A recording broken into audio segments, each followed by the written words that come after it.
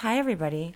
Welcome to the inaugural episode of the SF Young Professionals Book Club podcast. My name is Letitia Liu, and I've been hosting this book club for the past 2 years or so. I decided to start this podcast mainly to capture the essence and summarize the discussions that we have at the actual book club meetings for people who couldn't make it to the book club but did read the book, or even for members who were there at the discussion, but maybe in some time in the future you want to recall something that we talked about. So this month, August 2016, the book that we read is The Brief Wondrous Life of Oscar Wilde, written by Junot Diaz. So as usual, we start off with our first impressions of the book. And, well, here's what people said. Footnotes. So many footnotes. Lots of Spanish words and phrases injected into the book here and there, so some non-Spanish speakers found that difficult as well. One member commented on how he liked the balance between high and low, what he called the highbrow, literary references and allusions to writers like Joseph Conrad, Salman Rushdie, and just literary concepts and techniques, lots of metaphors and symbolism, as well as contrasting it with the sort of street language, the slang, low diction in which Diaz writes as the voice of Junot, the narrator. And he also makes lots of, pop culture references, genre fiction, to fantasy, sci-fi, comic books, and things like that. So yeah, a lot of our members appreciated this very widely varied vocabulary and patois that Junot Diaz really seemed to have perfected in this book. Other people commented that, the book switched very fluidly between narrators, even between narrative styles, and often there were no quote marks to designate who's talking. So this can be kind of confusing, but it's also a good sign that, the author trusts you as the reader. He's not going to talk down to you or assume that you're stupid and mark everything out entirely explicitly. So you as the reader have to do a bit of work too, and a lot of readers do enjoy this challenge. A lot of us felt that the story, like the actual plot line of the book, seemed quite slow to start, as the beginning was mostly a lot of exposition. They talked a lot about Oscar's childhood and his mother Belicia's backstory in the Dominican Republic, and there was just a lot of information. But the real conflict and the tension didn't really seem to begin until Belicia met the gangster and the family's curse kind of came into play. So this really got a lot of us wondering, where does the fuku and the zafa really fit into the plot? Can the things that happened to Oscar's family be explained without that plot mechanism of the fuku curse? So this is probably one of the biggest questions of the book that we will be trying to puzzle out over the course of the discussion. For many of us, too, we came to this book with little or no knowledge about the Dominican Republic, so Diaz's footnotes and the personal stories that we hear in this book really helped us get a better understanding for the brutal history of this country. Here's a quote from one of our members, Anthony. If you read the Wikipedia page on Trujillo, you wouldn't understand why someone would just 3 generations down would refer to him casually as fuckface all the time. Like, it's still that fresh, Another sentiment that many of us shared was that Junot, the narrator, was actually one of the most interesting characters in the book. And we get to see him over the course of the book figuring out if Lola, who's the love of his life, whether she will actually escape the curse, she and her daughter. So this leads us into the first question that we discussed, which is that Junot Diaz chooses Junior as the narrator of the book, but Junior plays a pretty minor role in the events, and he's pretty much an outsider in the family. So what's the effect of choosing him to narrate the story? So lots of us agreed that anyone in the De Leon family would have very strong opinions about the events. Belicia actually didn't know her children very well, and I don't think that she would have been able to tell Oscar's story because she didn't really understand the nerdy side or the romantic side of him. Lola, of course, can't be very reliable talking about Belicia because she has such a fraught relationship with her mother. And I really thought that the book just wouldn't be that entertaining if Oscar were to narrate it, because Junior has, he's got that cool, badass dude voice, and if Oscar were the narrator, we'd be hearing about pulchritudinous women and their numinous smiles all day long. But Junior manages to pull off a wide variety of moods, and we follow him through various phases of his life, starting from the sort of insensitive playboy that he is at the start, moving on to the politically outraged him when he talks scathingly about Trujillo's dictatorship, and all the way to the more mature, more reflective side of him, the one who's heartbroken about losing Lola and realizing what true relationships and emotions are about. So one of our members points out that Philip Roth actually uses similar techniques with narrators who are outsiders, who kind of pop in and out of the book as well. And I mean, really, it's kind of a tradition that probably goes back to The Great Gatsby and even before that, where you have someone kind of from the outside peering in. And then of course, if you want to talk about other inspirations that Junot Diaz has drawn from the canon to write this book, we can talk about how the bit where Belicia is pregnant in the cane fields is pretty reminiscent of Setha in Toni Morrison's Beloved, and both characters also have these horrifying scars on their backs, so I'm not sure that's a coincidence. Also in Mario Vargas Llosa's book, The Feast of the Goat, I think he's also a Nobel laureate. His book is about a girl named Urania Cabral, same as Belicia Cabral. Urania Cabral, who returns to the Dominican Republic and kind of relives her horrific experiences there under the Trujillo regime.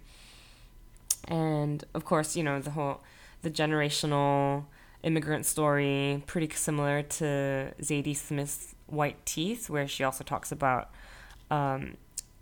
a Caribbean mother's experience in Jamaica.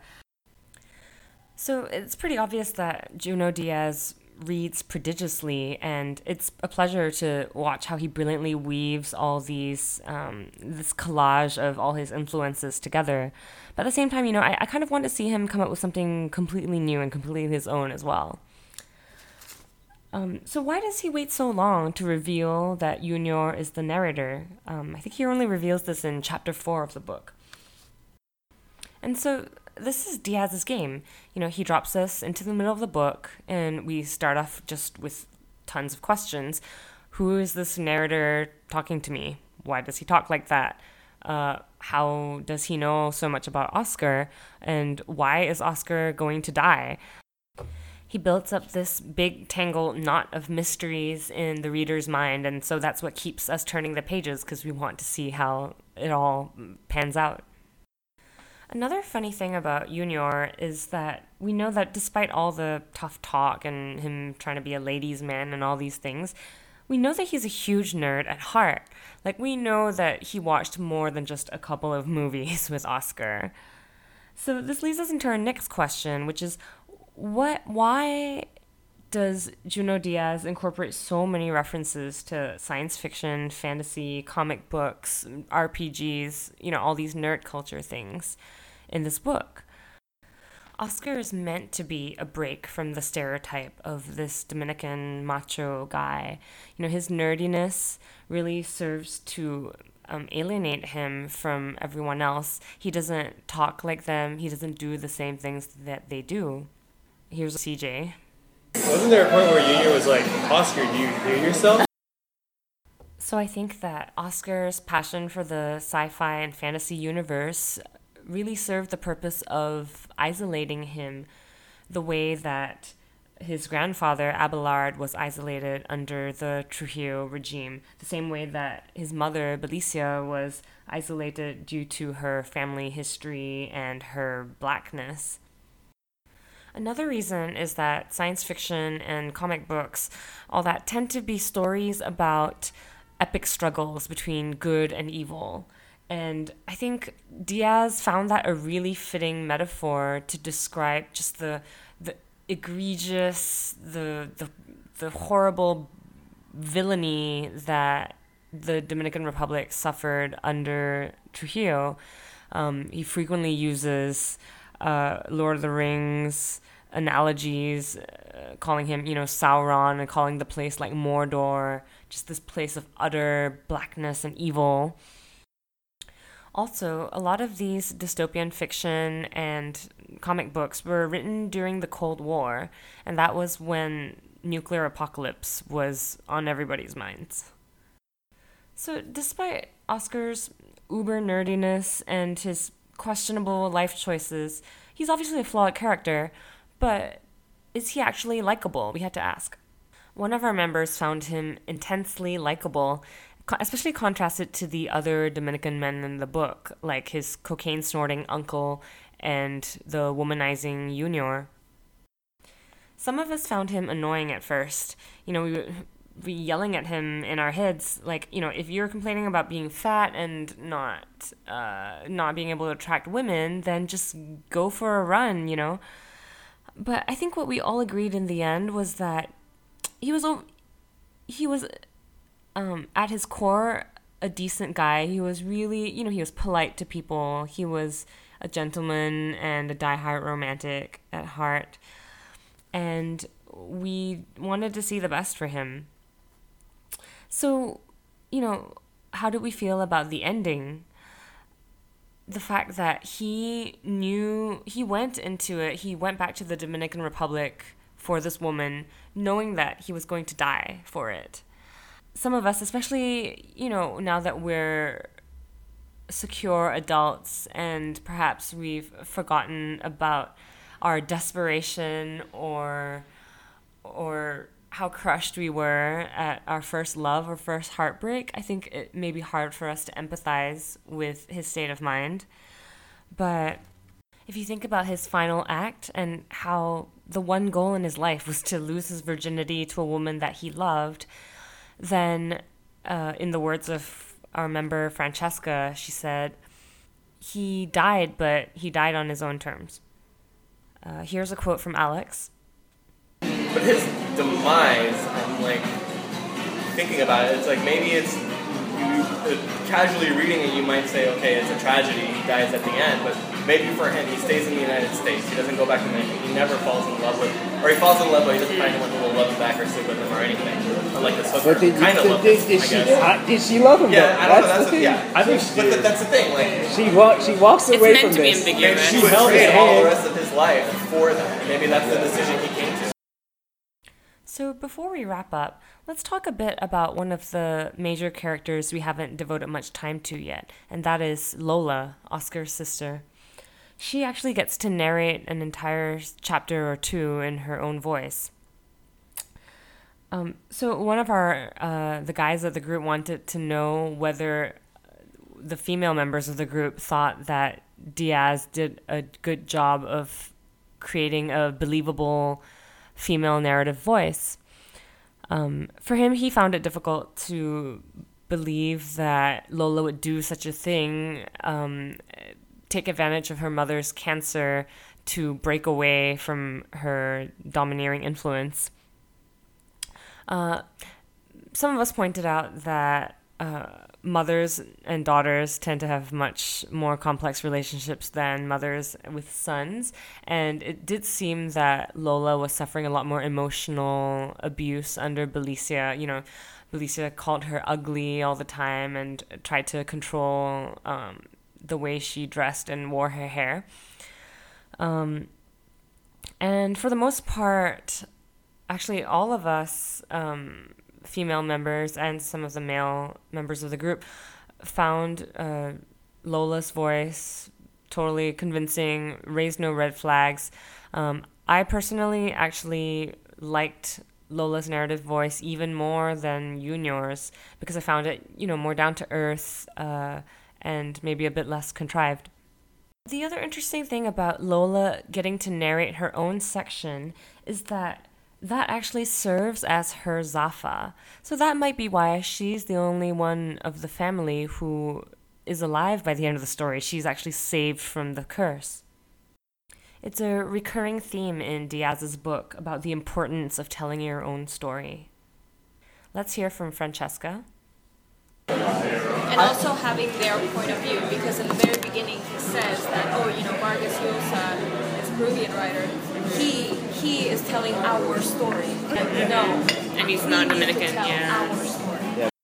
Now, if we go back to the beginning of the novel, we'll find an interesting fact about the fuku that Anthony pointed out, which is that the first victim of the fuku is the admiral.